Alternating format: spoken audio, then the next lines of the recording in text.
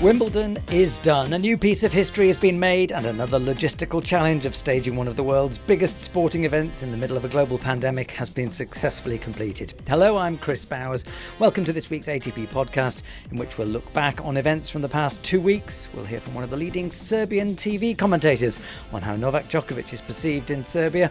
And we'll take a trip down memory lane with the 1972 Wimbledon champion Stan Smith. But let's start with this year's Wimbledon winners. And I'm delighted to be joined by Christopher Clarey, the tennis correspondent of the New York Times and the crafter of some of the most beautiful writing in today's tennis. So Chris, just come straight from the court. What do you make of Novak Djokovic's 20th Grand Slam title? Well, thank you for that comment, Chris. I appreciate that. But, geez, what a remarkably resilient performance again from him. And you could just sense that Berrettini had the hunger and the desire and some of the talent required to cause big problems for him.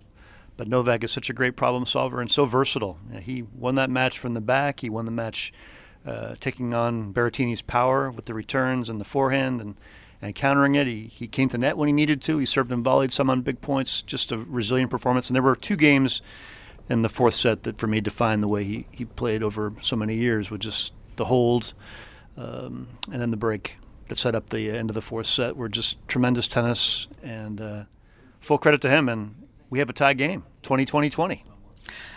For me, the enormity of the occasion was summed up in the fact that you understand Berrettini being nervous in the first set, which he clearly was, but Djokovic was as well. That was not a great first set.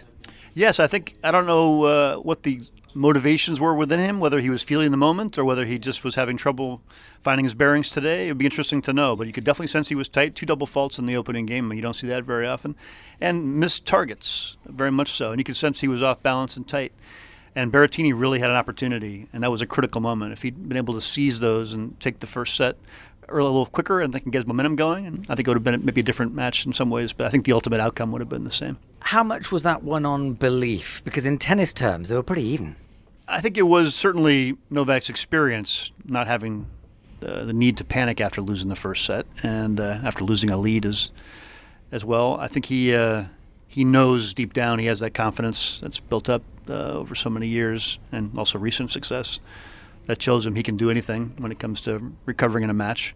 But I don't think it was quite as straightforward on the tactics as Berrettini might have made it appear at times. I think Novak did a brilliant job of taking away his inside-out forehand, which is such a great weapon for Berrettini, and Novak played amazing defense on that. He even returned serve in ways to get himself in position to take on the next forehand, and it was really a masterclass in tactics in that regard, and I think he made it hard for Berrettini to find a way to win points. Where does this leave Berrettini? I mean, he's had a mixed year, did well at the ATP Cup, then he had the injury at the Australian Open, did well in Madrid, okay at the French Open, final here. Where's this left him? He's still a young player in terms of experience at this level and in terms of his development of his game. And boy, he has huge weapons with the forehand and the serve. He can improve his net game, obviously. You can see that today. He can improve what I call the cat and mouse game, which Novak is so brilliant at, those little touch points around the net, which I think really hurt Berrettini today. He's improved his backhand some already, we know that, but he can improve it more. So I think his upside is still very, very big, and he moves well for a guy his size. And I like his demeanor on the court. He's very combative, and you could tell he was getting into the points and into the moment. Obviously had his adaptation period at the start of the match, but I think he played a very worthy match today. And where does it leave Djokovic? You mentioned we have the 20-20-20 tie, but for Djokovic, the pure calendar year Grand Slam is on, as is the Golden Slam. All eyes on Novak, as they should be. He has earned that, and by his performances. And I've been covering tennis, like you, Chris, for 30-plus years, and this is the first time we've ever seen a man come this close to this kind of achievement in our careers. And it's been since 1969 in the men's game, since anybody even really got close. So here we are, and he's close. He's close. And if he doesn't get the Olympic gold medal, which I know he'll chase, he's still got a chance at the Grand Slam on his best surface at the U.S. Open. We talk about the history man. We talk about making history. Do you get the sense that this is a remarkable period in the history of our sport, which is still in its modern-day form, less than 150 years old? You can't compare apples to apples across the decades entirely. Obviously, the players that were playing in the earlier stages of tennis were not playing as many of the Grand Slam tournaments as consistently. It wasn't their target the way it is for this generation of players. But I think because we've had so many great rivalry matches over the last 20 years. That has made men's tennis so special. And to have these three guys all push each other, none of them would be as good without the other two. And Andy Murray played a role in that, earlier time in this process. But I think the history, particularly for Novak, even more so than Roger and Rafa, I would say, has been a real driving force for him. And to have those guys already above him all the way through. And, today he reeled them all in. He's already reeled them in many ways, but today he reeled them in and created that 20-20-20 situation. But, it has been a privilege to watch it, and I thought you couldn't beat, for me, Sampras Agassi and Becker Edberg and all that, but they've beaten it. Well, our congratulations go to Novak Djokovic, also to Ash Barty for her women's title, which clearly meant so much to her and to her country. Congratulations also to the remarkable Mate Pavic and Nikola Mektic, who took the men's doubles title, their 8th title of the year, and to Neil Skupski, who won the mixed doubles with Desiree Kravchik. We'll have more from Christopher Clarey in a few minutes as we continue to look back on the talking points from the Wimbledon fortnight. But sticking with the final, I sought out the views of Nebojsa Viskovic, one of Serbia's leading tennis commentators and reporters, who's been at Wimbledon commentating for Sport Club, the rights holder for Serbian television. I started by asking him when people in Serbia first sensed that they had someone special. Well, maybe when he won his first Masters title, Masters 1000. Actually, I think that you know that because you did your research about tennis in Serbia, and you know that in my country tennis wasn't so popular before Djokovic. Even we did have we had some good players before Novak, but people in Serbia, they only say you're okay if you're the best. So when Novak took his first Masters title, maybe that was the point when everybody started to think that we have something special. And of course, when he won his first Grand Slam 2008 in Australia. How big is he now? I mean, clearly he is Mr. Serbia to the rest of the world, but does Serbia get used to him to the point where they take him for granted, or is he still a national hero? Maybe the one who loves him more than the other athletes you said, but that one who hates him more. I don't know how to describe it. It's maybe in DNA of Serbian people. When we love, when we hate. And there are many people that really adore Novak. And they literally live for his victories, and there is, that's a vast majority. Let's be honest. But there are some people who are really, for the reason I couldn't explain for sure, who don't like him. Because around the world he polarizes opinion. Yeah. There are plenty who like him, and there are plenty who say, well, I admire him, but I don't like him the way I like Federer or Nadal. Yeah. So you're saying that's the same even in Serbia? We can say that. There's many people who think that he's too aggressive. But at the other hand, the vast majority is going to say, yeah, but that's us. That's how one Serbian actually act, with passion, with some mix of emotions, with love, with hate, with everything. There was... when he won a match against Kudla, I think, that he started to shout to the fans.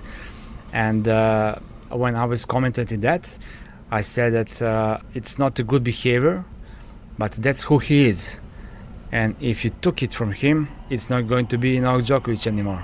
Does a 20th title, making him level with Federer and Nadal, does that change his image in Serbia, or have people come to expect that he would eventually be on the same level as Federer and Nadal? People, they are sure that he's going to be better than them. That he's going to have more Grand Slams and that he's going to be a GOAT. They are sure. And do you feel that when Djokovic finishes with his tennis career, that people will appreciate him more because they will miss him? I don't know. Actually, I don't know. I think that he's going to be present when he finishes his career somehow in sport, in maybe politics, who knows.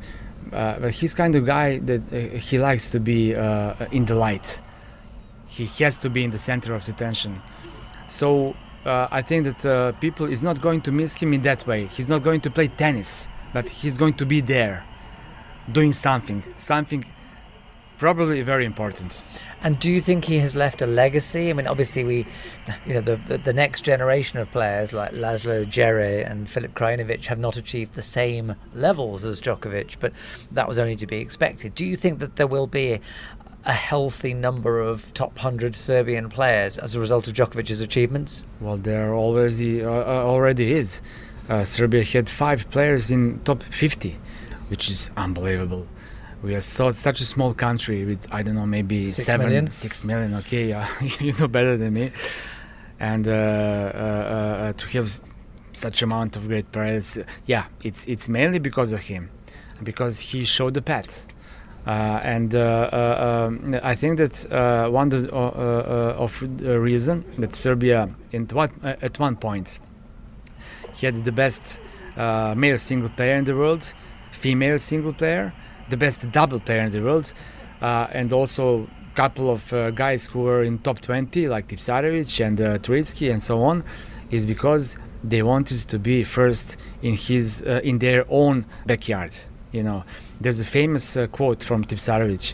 He said, "I was 8th in the world, but come on, I'm not first in New Belgrade, which is part of Belgrade, because Novak was there in New Belgrade, you know." That was Nebojsa Viskovic of the Serbian television broadcaster Sport Club. I'm still with Christopher Clarey of the New York Times, and I should declare here that I've counted Chris as a friend ever since we shared neighbouring desks at the Australian Open press room back in the 1990s, and I seem to remember trying to explain the rules of cricket to you and seeing your eyes glaze over when I explained that all 4 results were still possible, and you looked and you thought, well, there's only 2 teams, so surely that means only 3 results. Do you remember that? I don't, and I could use a refresher on cricket. I still, to this day, my eyes glaze over. It's no fault of cricket. It's all a fault of mine. Well, then let's stick to another sport played on grass, which is tennis, at least for 4 or 5 weeks of the year. Do you think we'll ever see Roger Federer and Andy Murray at Wimbledon again? No doubt in the Royal Box, without a doubt. Probably together, and who knows, doubles. But I have to say, Chris, having watched them both here and seeing what they're up against, I don't think we'll see them playing in the main draw of singles both again. I don't think so. I mean, they're both at that stage where they're good enough to carve a career for another 2 or 3 years as doubles players if they want to. I'm not sure that either of them does, though.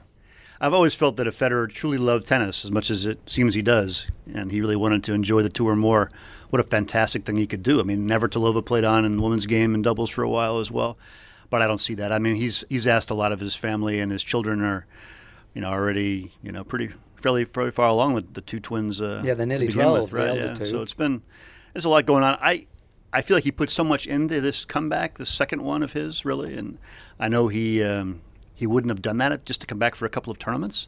So I think it would be a very hard choice for him right now. He's obviously trying to get himself back to a level where he can compete again, and he's shown flashes of some very fine tennis in the last month or 2, but it's just a lot to ask to see him to come back to be really competitive at the top. But when you saw him against Hurkacz in the quarterfinals, did you get the impression this was a guy that can't do it anymore, or that he just didn't have enough matches? Because he's only about his 12th match of the year. I think having watched a lot of these greats come back later in their careers, it just seemed to me on a given day he can do it. Really on any given day. Still, we saw flashes of tennis, especially best of 3 sets. But that to me seemed like one of those given days when he couldn't do it. I think his level can still be very high, but I just don't think his level can be as high consistently, and that's what it takes in a best of 5 set, 7-match slam. Well, to take players about 15 years younger than Federer, do you think this has been a breakthrough event for Denis Shapovalov and Hubert Hurkacz? I think for Hurkacz in particular, obviously he won Miami, so he can play on a hard court, and now we've seen him on grass. And I talked to his coach, Craig Boynton, before the tournament at some length, and he really felt that when Hubie, as he calls him, is finished, his best surface will be grass in his mind. So it was interesting to hear his coach say that and to watch the big results here because he hadn't really done that much at Wimbledon before. So I think Hurkacz is going to be a real factor on courts just where the ball is bouncing relatively low, medium height because he has a compact game and seems to be very athletic. But Shapo's the one I think is something special. And I think anybody who loves tennis watches him and goes, you cheer for that style of tennis. And I also felt like I was watching him, the eye test in this tournament against the best players and watching him handle pressure and handle moments. His game just fits, something special about it. He's the closest to Federer of his generation. And I think for those of us who worry about the loss of Federer, Shapovalov is the big hope. Do you think that he's still just learning and that give him a couple of years and he'll be there? Or do you think that the way he had so many opportunities against Djokovic in the semi-final and couldn't convert sort of bodes ill for him? That's a great question. One quick thing I would say about your first comment there is I think Tsitsipas is also part of that legacy of Roger. Not just because of the one-hander, I think just the overall athleticism around the court. He's not as flashy or as eye-catching a player in some ways as Denis is. He's more efficient, I think, a bit more balanced. And Shapovalov, I don't think he can help himself. He's got this attacking mentality. He just needs to express that attacking tennis. And I am concerned about his mentality, but I think that could make him fascinating because I think he's going to be fighting himself a lot. You can see what emotional guy he is. I mean, he was in tears at the handshake. You could see how much it meant to him, and he knows now. I think he knows in his heart that he has the game to be a factor against these top players. He can feel the change out there. So I think he's got to come to grips with that. But I really, really hope he makes it and becomes at least a factor at the slams more consistently. A couple of other players have done well here. One thinks of Martin Fucsovic, Felix Auger-Aliassime, and also Sebastian Korda. I mean, that was a bizarre final set against Khachanov with all those breaks of serve. But it's been a good tournament for the Americans, not just Korda, but two boys in the boys singles final. I mean, it's a lot of the work that Patrick McEnroe put in is really starting to bear fruit. That's a good point. I mean, and Jose Higueras and many others as well on that USTA team and all the private coaches in the U.S. I got to say, as a longtime American tennis writer, the question I get the most from in my country is, so what's up with the men? Will we ever have another great American men's player? I don't think anytime in the near future we're going to see anything like what you and I saw when we first met, with that great generation of American men with Sampras, Agassi, Courier, and Todd Martin, Michael Chang. We're not going to see that again, I don't think. But we can certainly see great players again. And I think, interestingly, Korda is a guy who comes from a great background, but not a great American background. His father and mother were both Czech players. So. But I mean, that's a feature of the two boys in the final. One is of Indian extraction, one is of Russian extraction. I mean, this is the melting pot that's the USA, and in a way, it's coming to the fore now. It's true, and a lot of our great players, Agassi, Sampras, Chang, it's all families of immigrants, often first generation or second generation immigrants, and it's a great font of players for us, and it always has been. So I think I'm encouraged. I don't think we're going to see a golden age of men's tennis in the U.S. again, but I think you see a guy like Korda. Looking at the structure of his game, his temperament on the court, I think he just ran out of gas in this set against Khachanov. But he's got a lot of upside. I think his serve can improve a lot. He's 6'5". He moves well. He can move a bit better. So there's a lot of things you can see that can improve, and he's already competitive. So to me, he's a top 10 player if everything goes well in terms of the body. And I think you can see a guy like Taylor Fritz, I think, when he gets his game together and everything, could be a top 20 player. And then you got a guy like Opelka, who is just X factor. Obviously, has shown some tendency to break down in best-of-5 matches, but he's got such weapons, and he moves pretty well for a guy his size, almost 7 feet. So there's some players there that you think really could make an impact at the men's game. But the other thing is, as you mentioned before, there's a lot of guys already established who are pretty young. So it's already dense at the top of the pyramid. If I had to put you on the spot and say, who do you most expect to be the next American male Grand Slam singles champion, who would you go for?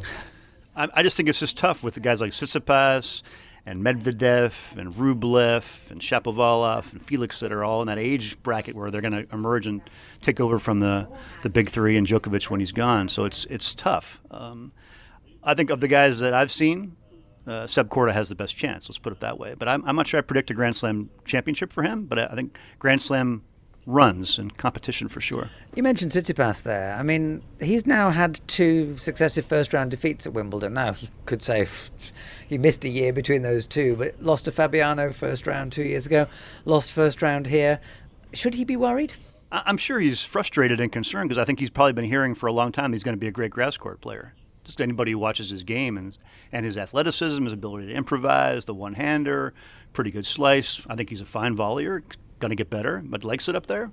So, I mean, I'm sure he's been hearing that. You're destined for greatness at Wimbledon, Stefanos. Maybe that's part of the problem a little bit. I personally believe in his upside going forward. I think he's going to do really well here.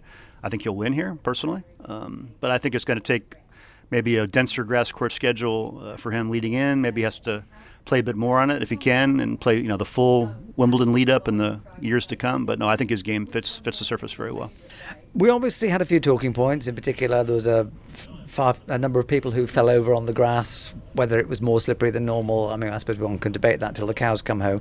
We also saw a lot of use of the squash shot. Now, I know you used that one of your pieces in the New York Times. You looked at the use of the squash shot in tennis. I mean, is it a squash shot or is it just a sliced forehand? I mean, you go back and look at old video. I mean, I was watching Yvonne play Margaret Court in the 71 final at Wimbledon because of the success of Ash Barty here. So I went back and watched 15 minutes of that.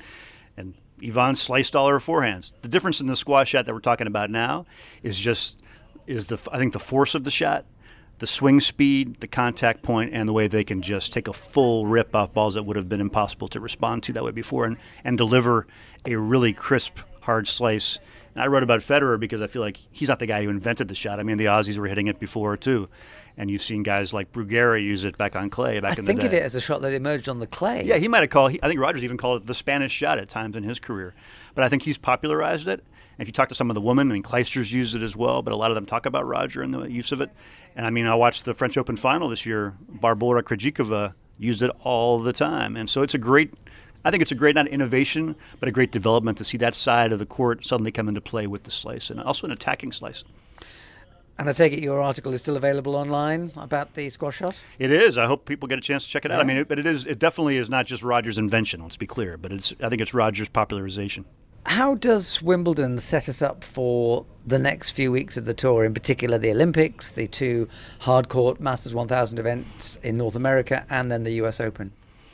Well, the Olympics is really interesting because of obviously the pandemic year and all the defections, if you will, and people who have backed out of it. I mean, Americans generally are, I guess you can look at guys like Roddick and Sampras didn't really follow the Olympic flame all the way too often, but there's a lot of interest in Olympics in our country. So to see all of our men's players, sort of basically the top guys, back out of it, even a young guy like Korda, I mean, his parents obviously have a international sports background, and his sisters are both going as golfers, so it's surprising that he would say no.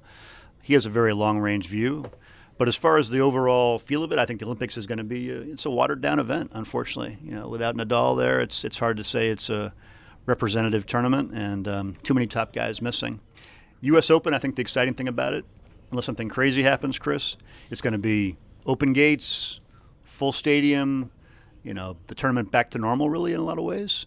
We'll see who's left standing after this busy period of time in tennis. It's always the issue in Olympic years to see who's able to be healthy.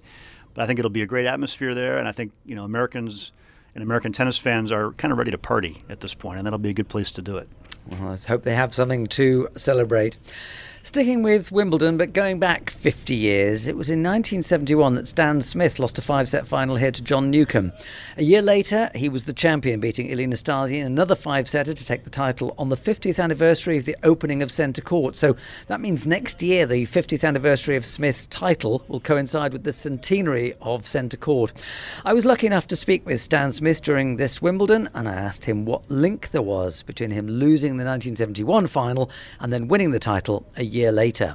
Well, certainly it helps to have been in the final, to understand what it's like, the expectations, the media, the conditions, and just being in the big match like that. I mean, obviously the semifinals are important, but to be in a final, and I'd been in the final at the U.S. Open as well, so that helped, I think, to be in a big occasion like that.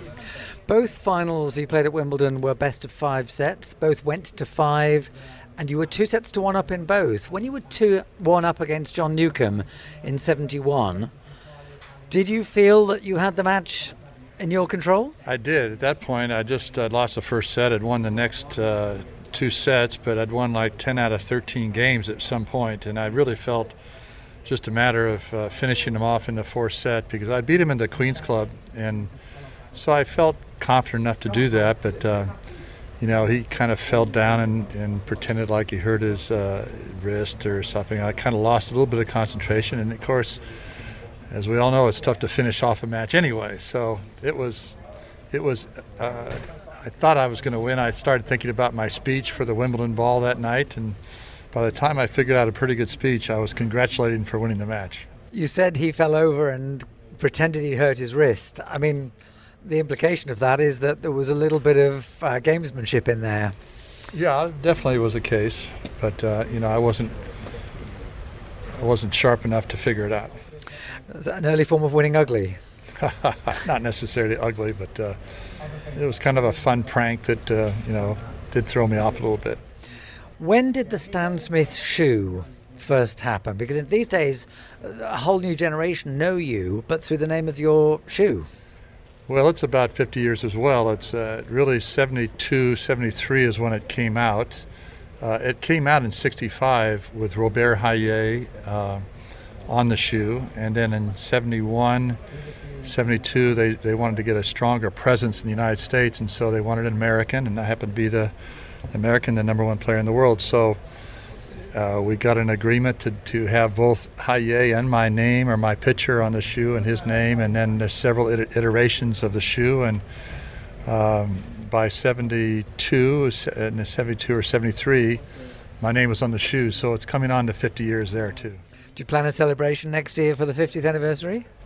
I do. I hope that we do something special with the shoe, and I think we will do something. Maybe that it's the golden anniversary, so maybe it'll be more of some gold on the shoe or whatever. But I know they're thinking about it as well. You recently did a sort of fun film come advert for the shoe with Jessica Korda, Peter Korda's daughter, Sebastian Korda's sister, when she was hitting tennis balls to you with her golf clubs. With a forehand, yes. Yeah. It was actually for the golf shoe, the Stan Smith golf shoe. And they're doing 4 models this year. They did one in green for the Masters, and then the white one, which she was wearing, was for the U.S. Open. And then they're doing another white one with black splotches around it as one for the Ryder Cup, which is in Wisconsin, for the cows. It's going to have a pink bottom for the udder of the cows, and then they have a black one they'll have for the Zozo tournament in Japan at the end of the year. And did you actually spend a lot of time with Jessica to make that film? We spent the day together, and we've been communicating since then, following her success and Nellie's success, as well as Seb's success. And so I was texting her during the match, the 5th set yesterday with Korda. I mean, Peter Korda was just coming on the scene when you quit. I mean, you played your last tournaments about 83, 84? Yes, 84. He was a youngster then. Did you remember him from your playing days? Not really. I didn't really see him play too much. I mean, I followed it, obviously. After that, I played in the major events, in the 35 and over event, and so I certainly saw him play, and I remember the scissor kick like everybody else, but he was a good player, and I've gotten to know him a little bit over the years, not too much, but it's been fun to follow his daughters and his son. It's unbelievable, actually. And so what do you make of Seb? I was very impressed with him. I was a little disappointed in his reaction in the 5th set. He was against Khachanov. Yeah, he was kind of complaining a little bit with different things, and his strategy-wise, he was serving to his forehand, and he was chipping, and he wasn't really taking advantage of coming in and taking that ball in the air instead of just letting it bounce and getting to a rally. But I've been very impressed with him in general. He's got a great feel for the game. He has a great disposition. But I was a little concerned about it the other day. But in general, he moves so smoothly. He hits the ball so smoothly. He's got what I call liquid power. It's a very smooth, but generates good pace. Are there any other youngsters who you have associations with, who you're getting excited about? Well, Tiafoe certainly has continued to improve, and I think he's still got opportunity to move forward and have some real success in the big tournaments. And there's a few other players. Taylor Fritz, has done well, and I think he's still progressing. He's working hard, so I think he has a shot to do some damage in the big tournaments. We talked about the past, we talked about the future with some of the promising youngsters. What about the present? Are you happy with or reassured by the state of today's tennis? There's some good things and bad things. It's I think internationally it's become very strong. In some countries, it's more strong than others. In the United States, unfortunately, tennis is still a minor sport. A lot of the great, to have a great player, you have to have a great athlete in most cases. And I think this Ons Jabeur is showing, she's a great athlete. Barty is the same way. They're great athletes. And so you can have players that are good strikers of the ball, but if they're not great athletes, they really can't be, with some exceptions, have the ability to win a major tournament. So we have some great players out there today. I actually am excited about the men and the women out there today. It's very interesting to see what's going to happen with these three guys, hang up their rackets with Federer, Nadal, and Djokovic. Certainly you can't bury any of those guys right now. Certainly Federer's closer to retiring than the other two, but certainly Djokovic is as fit as he's ever been, and Nadal has played unbelievable tennis, and even at the French when he lost. So I don't think he's going away too soon. But at some point, those three guys are not going to be in the picture, and who's going to take their place? And, Zverev is there, Thiem is there. We're getting some other young guys that are coming along. Tsitsipas is certainly a great player, and he's going to win a Grand Slam, as those other guys. And so, but I don't know if there's a dominant type of a player like we've had with those three guys. I mean, those three guys winning, 90% of the Grand Slams the last 15 years is pretty amazing. The voice there of Stan Smith. And Chris, for a man known to the younger generation, and you have three daughters, I have one, he's known mainly to them as the guy with the shoe. In fact, very few people would know that he won Wimbledon and the US Open and the first ever Masters tournament. He's still very much a part of today's tennis scene, isn't he? It's funny. Yeah, my daughters, they would have probably no idea he won Wimbledon. I mean, he's a shoe. I mean, not kind of a shoe. He is a shoe. That's the name of his book, wasn't it? They think I'm a shoe. Yeah, they do. And I guess in a way, Stan's got that natural humility and personality to be able to laugh about it and enjoy it and enjoy being part of culture any way he can. I think he needs like Michael Jordan's got his shoe, and people know Michael Jordan was a great NBA player, obviously a little bit more recent. So I think Stan needs his Last Dance documentary at some point here to kind of remind everybody what he used to do on a tennis court. What a great idea. I'm sure somebody will start making that fairly soon. Maybe for the 50th anniversary of his Wimbledon title next year. My thanks to Christopher Clarey from the New York Times. And that's it from this week's ATP podcast. Wimbledon may be over, but there's plenty more action, questions and drama to come throughout the rest of the season. And we'll be back with another podcast next Sunday as we start to look ahead to the Olympics. For now, though, from me, Chris Bowers at Wimbledon, it's bye-bye.